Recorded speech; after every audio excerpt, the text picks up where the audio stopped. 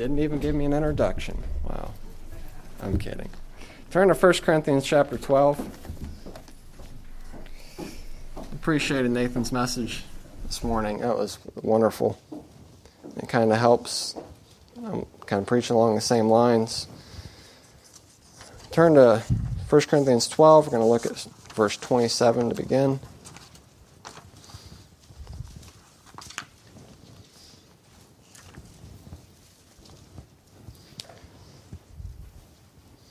Now ye are the body of Christ, and members in particular.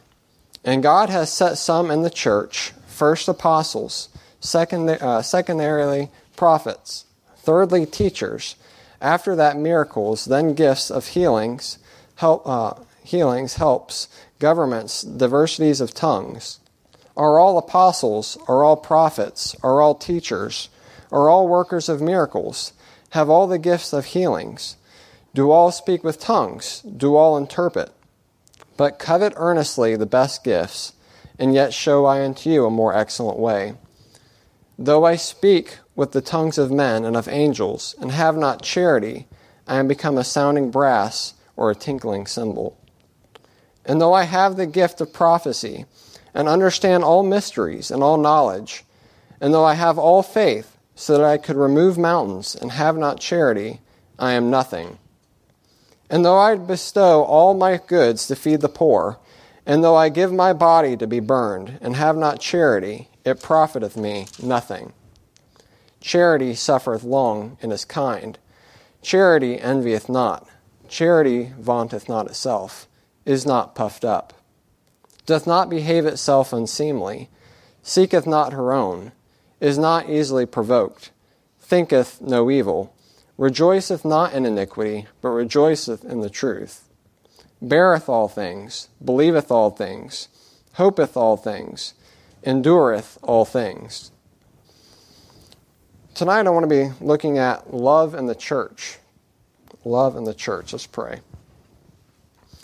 Lord, I thank you for the opportunity that you have given us to learn of love. Lord, we know that you are love.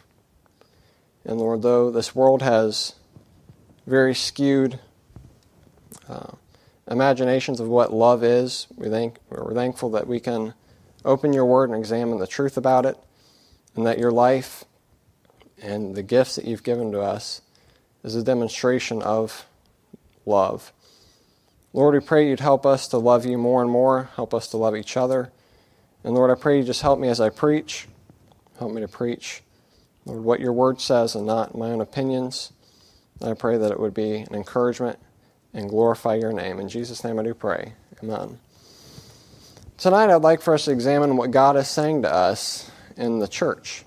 In the context of 1 Corinthians 13 is specifically to the church, and Paul is talking to them about spiritual gifts that people are able to minister in the church.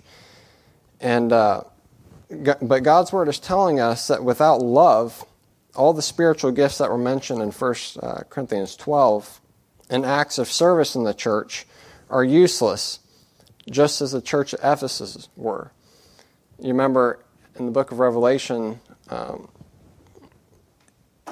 the church at Ephesus had left its first love.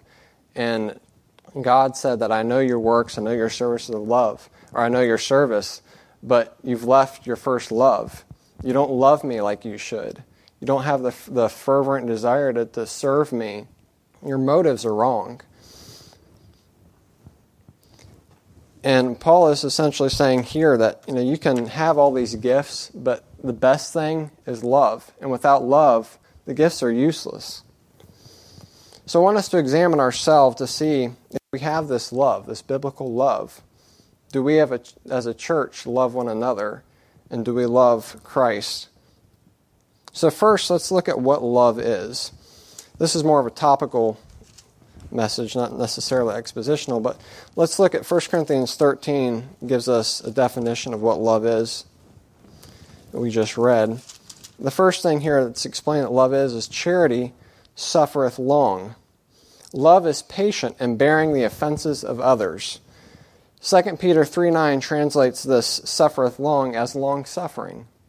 So love is long-suffering. 2 Peter 3:9 says, "The Lord is not slack concerning his promises, as some men count slackness, but is long-suffering to usward." And that's the word there. "Not willing that any should perish, but that all should come to repentance." The Lord is patient with mankind. Though mankind sins against the Lord day by day and could care less about the blessings that he gives them day after day, the Lord sends blessings on the just and on the unjust, and the world doesn't even acknowledge it.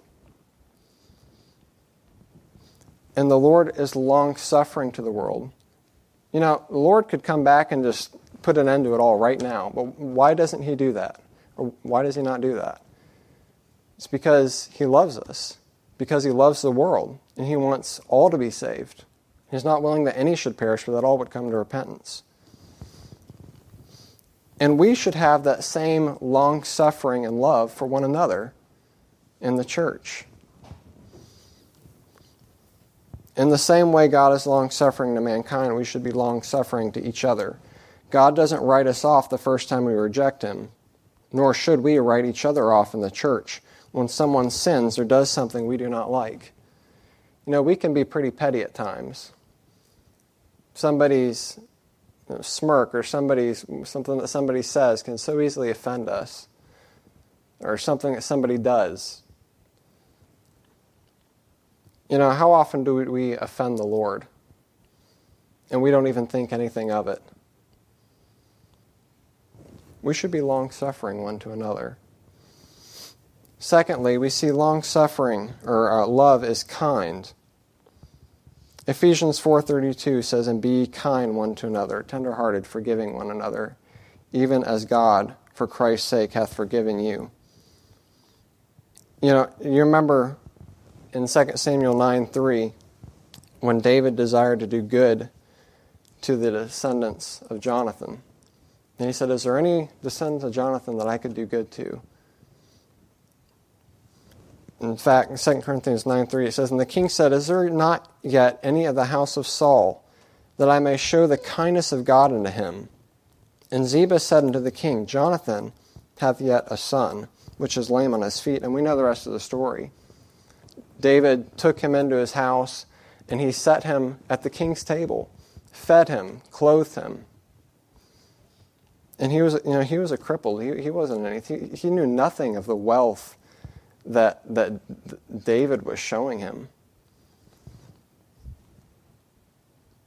In fact, he, in some sense, he was hated, and he could have been seen as a threat. Because who was he? He was the previous king's, would have been his grandson. But David didn't look at it that way. He showed him kindness. Now, do we seek to show kindness to one another?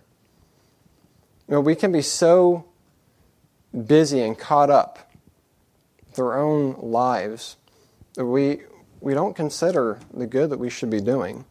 Love is kind. Thirdly, love envieth not. Love does not become covetous. This is the same word used in Acts 17:9, which says, "And the patriarchs, moved with envy, sold Joseph into Egypt, but God was with him."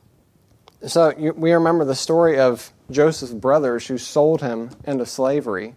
Well, why did they do that? Because it says that they envied him. They envied the coat that his father had given him and the relationship that he had with his father. Joseph lived a righteous life, and they hated that.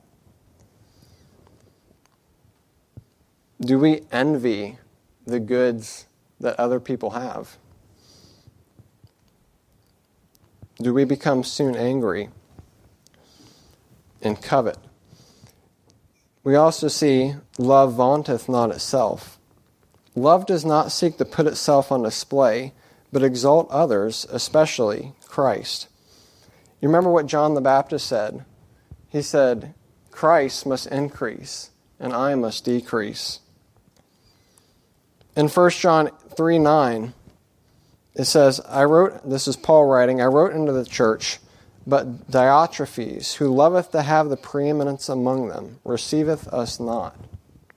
Diotrephes loved to have the preeminence in the church.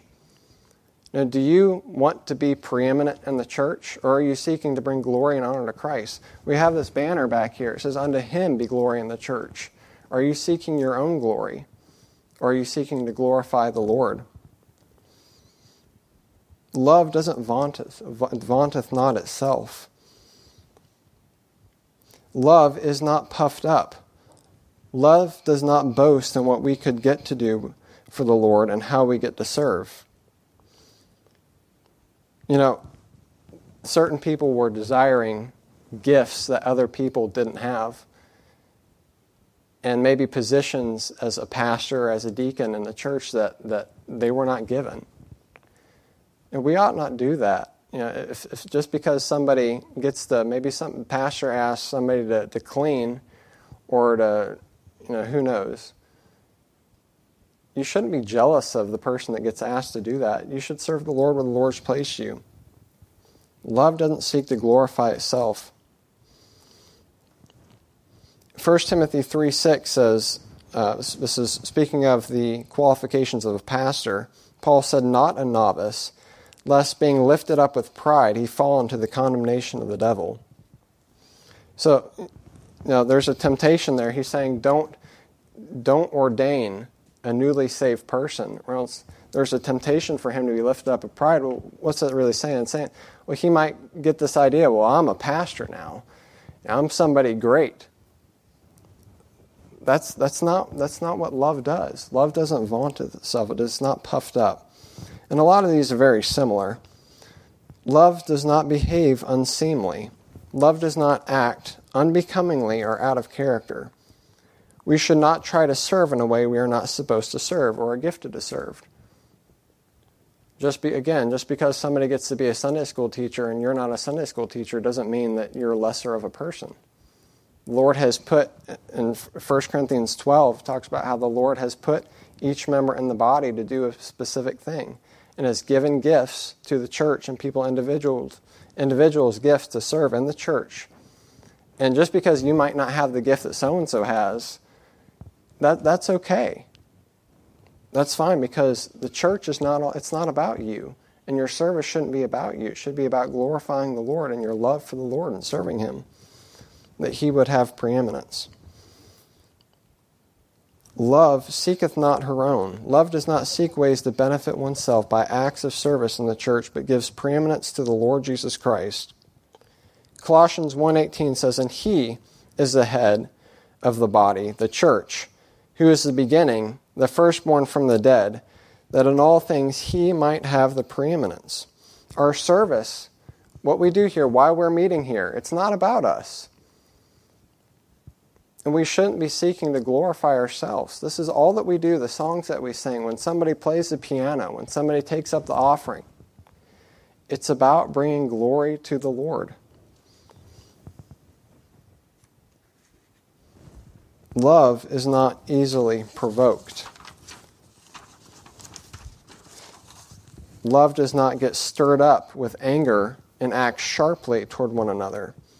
When the pastor or a brother or sister in Christ corrects you or says something to offend you, you should not be easily provoked. You shouldn't be easily offended or become soon angry. Love thinketh no evil. Love gives each other the benefit of the doubt and doesn't accuse without proof. For instance, you might think, Nathan this morning, he was just preaching right at me, and he had me in mind for that message that he was preaching, and I'm offended at Nathan. Well, maybe not. Love thinketh no evil. That's not a good thought. Maybe the Lord just laid that message on his heart to preach, and he didn't even think about you when he was preaching it. Or pastor didn't ask me to do such and such. Those things are foolish. They're petty. Love doesn't do that. Love rejoiceth not in iniquity, but rejoiceth in the truth. Love doesn't rejoice in seeking faults in other people. It doesn't go out trying to find, all right, what is Dave Welch doing wrong? What is Andrew doing wrong? So that I can correct him because I love him. That's not love. Those aren't good motives. Love beareth all things. Think about what Paul bore for the church at Corinth. Think about what he put up with. I mean, the very people he poured, as Nathan was preaching this morning, the very people he poured his life and heart into, said they denied his apostleship. So this man's not of the Lord, and it's crazy. But did he just leave them and depart from them and say, "Well, forget these people. They don't want it. They don't trust me. So I'm just gonna." No, he was patient with them, and he let them grow. Now, Charles Spurgeon said this: "Love covers," and that word beareth all things, which I don't know if I said that, but that's one of them. Love beareth all things, and the idea of bearing all things is to cover. And Charles Spurgeon said this about this: "Love covers, that is, it never proclaims the errors of good men. There are busybodies abroad who never spy out a fault in a brother, but they must hurry off to their next neighbor with the savory news, and then they run up and down the streets as though they had been elected common criers. It is by no means honorable to men or women to set up to be common informers. Yet I know some who are not half so eager to publish the gospel as to publish slander. Love stands in the presence of a fault with a finger on her lip." You know, and even that, I agree with that to a sense. We also must have moderation. Now, Paul did call out Peter when he said, "No, get thee behind me, Satan, for thou savest not things that be of God, but things that be of men." You know, he said that to everybody.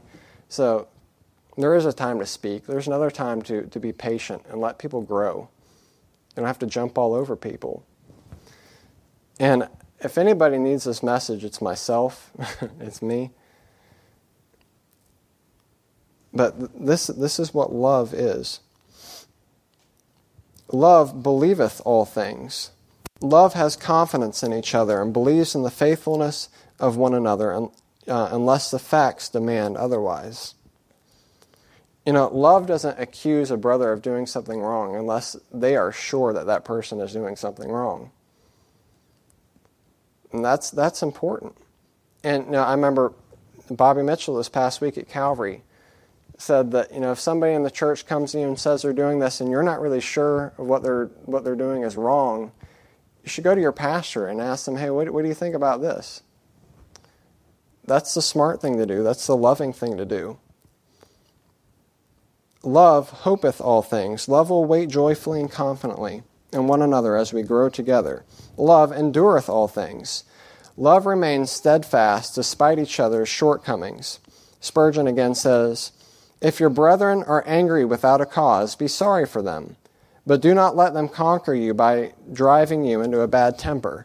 Stand fast in love, endure not some things, but all things, for Christ's sake. So you shall prove yourself to be a Christian indeed." So we see the definition here of love. Secondly, I want to look at some examples of love and see love exemplified. Turn to 1 John 4. Look at verse 7 through 11.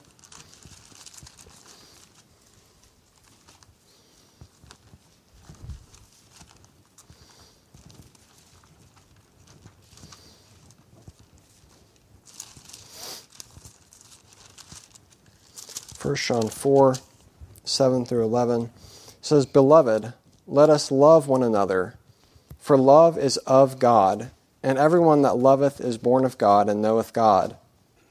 He that loveth not knoweth not God, for God is love. In this was manifest the love of God toward us, because that God sent his only begotten Son into the world, that we might live through him. Herein is love, not that we loved God, but that he loved us, and sent his Son to be a propitiation for our sins." Romans 5, 6 through 10 says, "For when we were yet without strength, in due time Christ died for the ungodly. For scarcely for a righteous man will one die, yet peradventure for a good man some would even dare to die. But God commendeth his love toward us, in that while we were yet sinners, Christ died for us. Much more then, being justified by his blood, we shall be saved from wrath through him. For if, when we were enemies, we were reconciled to God by the death of his Son, much more being reconciled, we shall be saved by his life. God is the ultimate example of love. In fact, God is love. He is the very essence of love. He loved us so much that he sent his only son to die for not an equal. If I was to send my son to die for somebody, that would be sending my son to die for an equal, another person. God is not just another person. His son was not just another person. He was deity. God sent the preeminent one to die for the sins of the world. That is a marvelous thought. And this is the love that we should have one for another. In fact, that's what 1 John here is saying.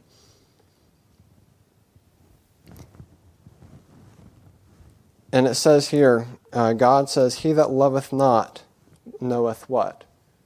Knoweth not God, for God is love.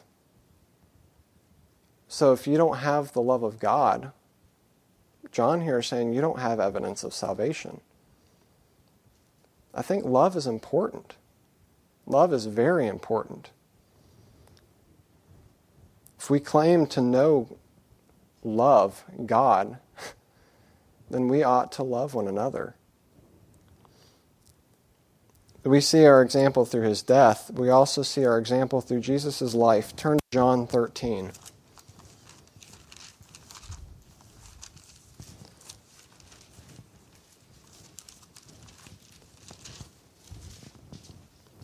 John 13, 1 through 5. This is just astounding. Now, before the feast of the Passover, when Jesus knew that his hour was come, that he should depart out of this world unto the Father, having loved his own which were in the world, he loved them unto the end. And supper being ended, the devil having now put into the heart of Judas Iscariot, Simon's son, to betray him, Jesus, knowing that the Father had given all things into his hands, and that he was come from God and went to God, he riseth from supper, and laid aside his garments, and took a towel, and girded himself. After that he poureth water into a basin, and began to wash the disciples' feet, and to wipe them with the towel wherewith he was girded. So Jesus, knowing that he was sent from God the Father, and that he was given all things, girded himself to wash fishermen's feet, tax collectors' feet. The King of Kings took upon himself the form of the lowliest servant, a foot washer. And just imagine being in the room, Jesus doing this. Obviously, this was a custom that was supposed to be done, but nobody else wanted to do it. Have you ever been in a situation like that? Maybe you're at a dinner or something, and something's supposed to be done, nobody's doing it, and it's just kind of this awkward, well, I don't want to do it. I think that's kind of what it was. But then all of a sudden, the God-man, Jesus, steps over, girds himself, pours water, and comes out and starts washing people's feet. And these were the filthy feet that would soon flee from him in the time that he needed them most. He would ask them, pray for me, or pray that ye enter not into temptation. And what did they do? They slept. And they all ran. They all departed from him when he was taken. Look at verse 12 through 17. So after he had washed their feet and had taken his garments, and was set down again, he said unto them, Know ye what I have done to you? Ye call me Master and Lord, and ye say, Well, for so I am. If I then, your Lord and Master, have washed your feet, ye also ought to wash one another's feet. For I have given you an example, that ye should do as I have done. Verily, verily, I say unto you, the servant is not greater than his Lord, neither is he that is sent greater than he that sent him. If ye know these things, happy are ye if ye do them. Boy, how do you think they took that?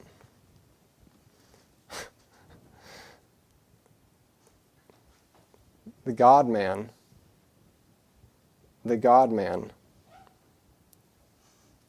would do something that they would not do. I would just hang my head in shame at that point.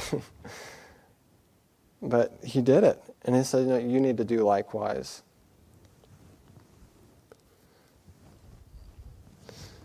Verse 34 and 35 says, "A new commandment I give unto you, that ye love one another, as I have loved you, that ye also love one another. By this shall all men know that ye are my disciples, if ye have love one to another." Jesus showed his church how to love and serve, and then commanded them to love in the same way. Why would we be willing to do, or why would we be willing to do what Jesus did? Imagine yourself in that room. Would you be willing to do something that needed to be done, even if it meant washing dirty feet? And these aren't feet that have, these nice shiny shoes on them. These are sandals. And this climate is a dusty, nasty climate. They don't have all these paved roads like we have. And again, some of these men were fishermen. What would you have done? Jesus said you need to do like I did, and serve and love.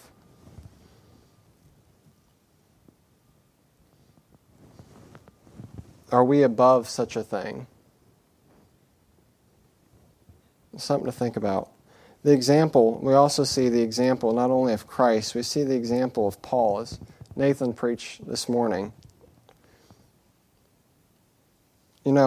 Paul was always praying. He mentioned there in chapter 1 and in chapter 13, he was always praying for them.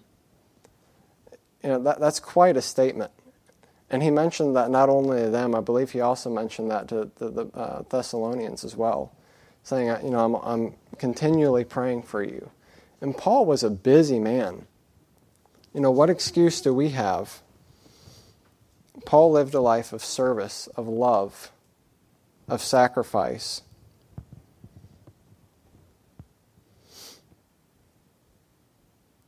We also see the example of the Lord's church. Turn to Acts chapter 4.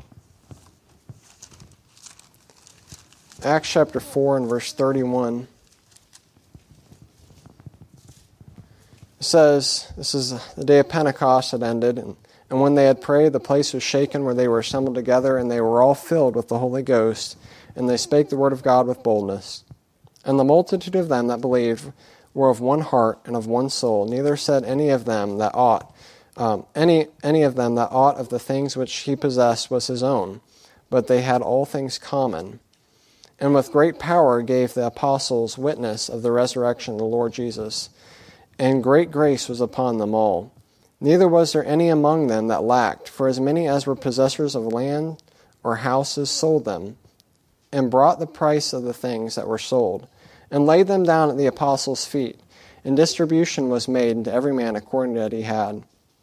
And Joseph, who by the apostles was surnamed Barnabas, which is being interpreted the son of consolation, a Levite, and of the country of Cyprus, having land, sold it, and brought the money, and laid it at the apostles' feet. The number of the members of this church here was about 5,000, according to verse 4. They did not have government assistance like we have today. Today you lose your job, what do? You just file unemployment and they can send you more than what you're making, when you were working. It's ridiculous, but they didn't have that. They did not have government assistance. The Jewish sects were seeking to persecute these people. These people had forsaken all and followed Christ, regardless of loss of employment or persecution, and they had needs. It says that distribution was made to those as they had need of it. In the same situation, would you be willing to sell what you have to help those that are in need? Would you be like Barnabas? Or would you be like Ananias and Sapphira, who wanted to have the perception of doing likewise, but actually held back part of the possession? They wanted, from what I understand of that passage, they did sell and they gave, but they held some back. They wanted the perception of, well, I'm just like Barnabas. I'm giving all that I have. I'm sacrificing all I have. But Paul said, you've lied to the Holy Ghost. They lied to the church. And why did they do that? They wanted preeminence. They wanted people to look at them like, wow, look at them. Ananias and Sapphira, I mean, they're great sacrificing people. Love doesn't do that. Love gives sacrificially. What did Barnabas gain by selling his possessions and giving it to the church? Rewards in heaven. He loved the people there. He saw needs. He fulfilled them. 2 Corinthians 8, 1 through 9. Also, the church at Macedonia. In fact, let's just turn over there. 2 Corinthians. This is often preached as for missions and missions giving. Moreover, brethren, we do you to wit of the grace of God bestowed on the churches of Macedonia, how that in a great trial of affliction, the abundance of their joy and their deep poverty abounded into the riches of their liberality. For to their power I bear record, yea, and beyond their power they were willing of themselves, praying with us with much entreaty that we should receive the gift and take upon us the fellowship of the ministering to the saints. And this they did, not as we had hoped, but first gave their own selves to the Lord and to us by the will of God, insomuch that we desired Titus, that as he had begun, so he would also finish in you the same grace also. This church at Macedonia gave not out of their abundance, but gave out of their poverty. You know, what excuse do we have as individuals not to give? We can give something. And by the way, tithing is not giving. Tithing is paying what you owe to the Lord. Tithe is the Lord's. So you say, oh, well, I'll give my tithe, but I can't give any more than that. Well, why? I would ask, why? These people gave out of their poverty. And the problem is today that we have things like credit cards, and people are so in debt to where now, and you can't give what you don't have. And that's true there. It's explained in the passage as well. And if you're in a bunch of debt and you're drowning in debt and you can't pay your bills, no, you shouldn't be giving. But that wasn't the situation with these people. They didn't have much. They didn't have hardly any. They didn't have internet and iPads and all this different stuff. They had just enough, but yet they scrounged up enough to be able to give to others. Why? Because they loved them. They loved people. They loved the apostles, and they wanted the work of the ministry to go forward. So do we have this love?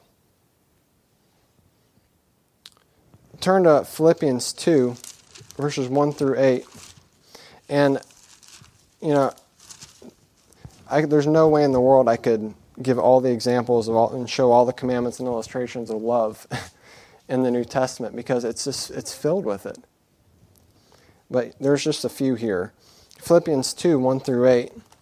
If there be therefore any consolation in Christ, if any comfort of love, if any fellowship of the Spirit, if any bowels and mercies, fulfill ye my joy, and be ye like-minded, having the same love, being of one accord, of one mind. Let nothing be done through strife or vainglory, but in lowliness of mind let each esteem other better than himself.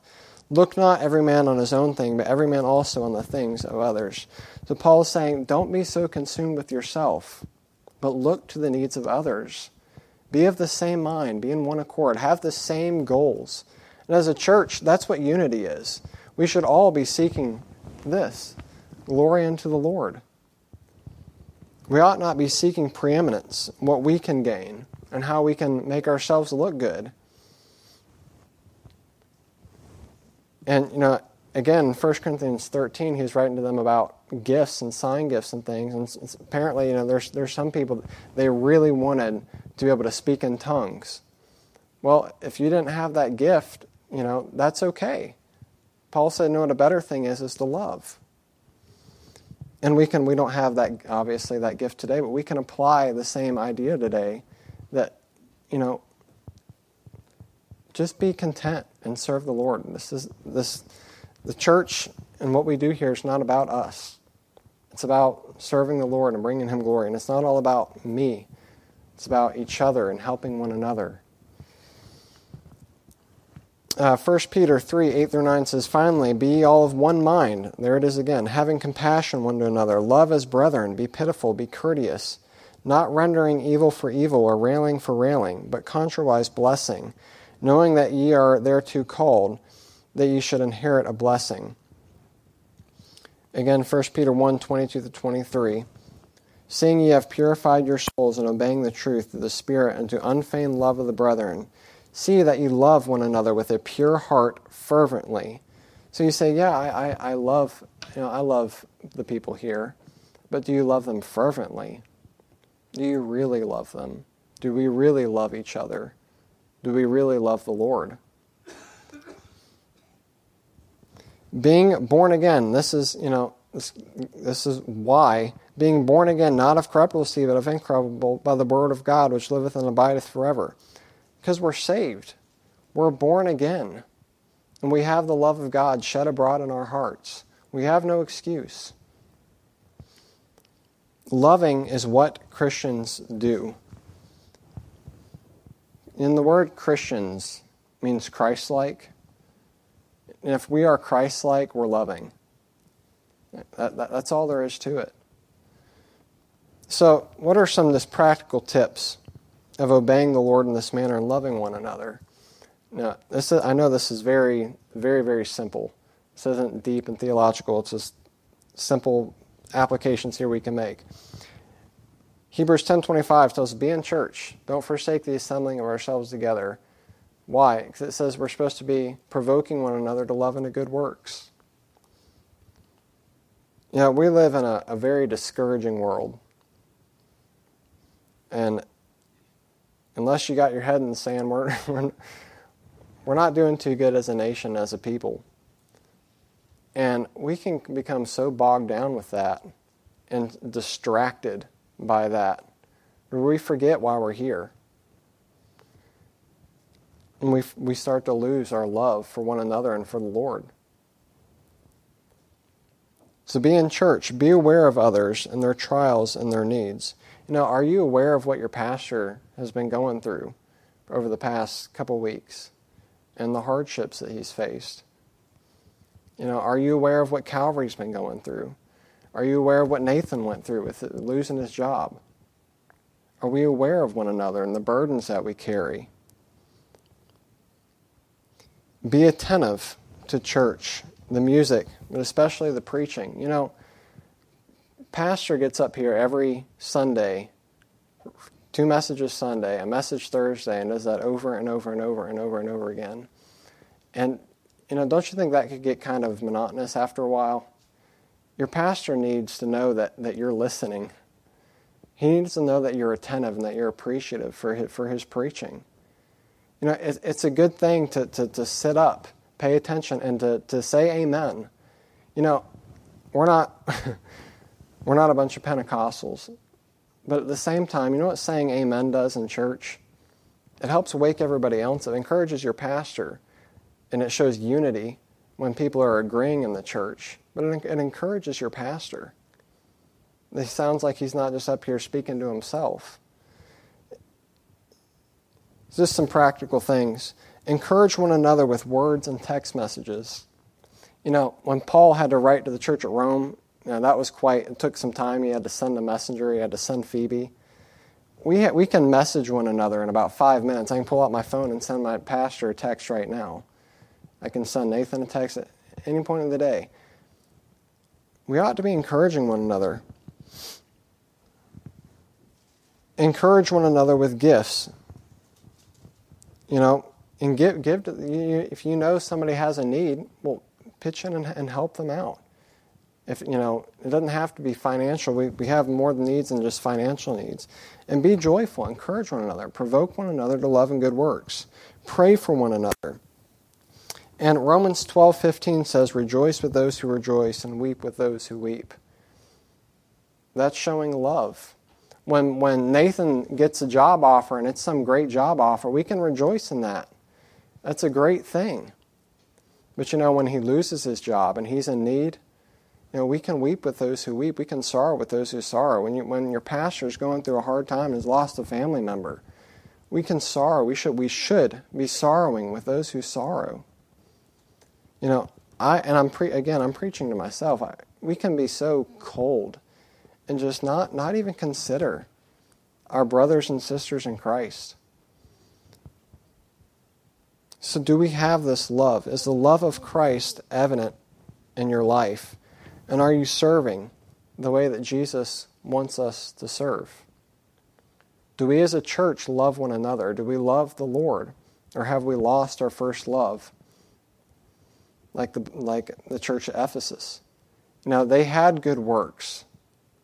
They were doing the work of the ministry in the sense that they were, showing up for service and all that and maybe witnessing and whatnot, but they had lost their love for one another and their zeal for the Lord.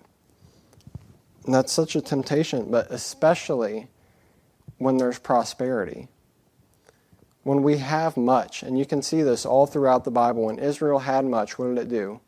It fell into apostasy. And it lost its love and zeal for the Lord. So we must be careful. Do we have the love of Christ? Is the love of God shed abroad in our hearts? Or is it just not there? If it's not there, love is a choice. Love is sacrificing and giving. And all that 1 Corinthians 13 says it is. Those are things that we can do and act upon. It's not just some feeling like the world tells us today. So if we're not loving like we should, praise the Lord, we can change that. And we can love. We can be obedient in this manner. So are we loving? Do we have the love of Christ? Let's pray.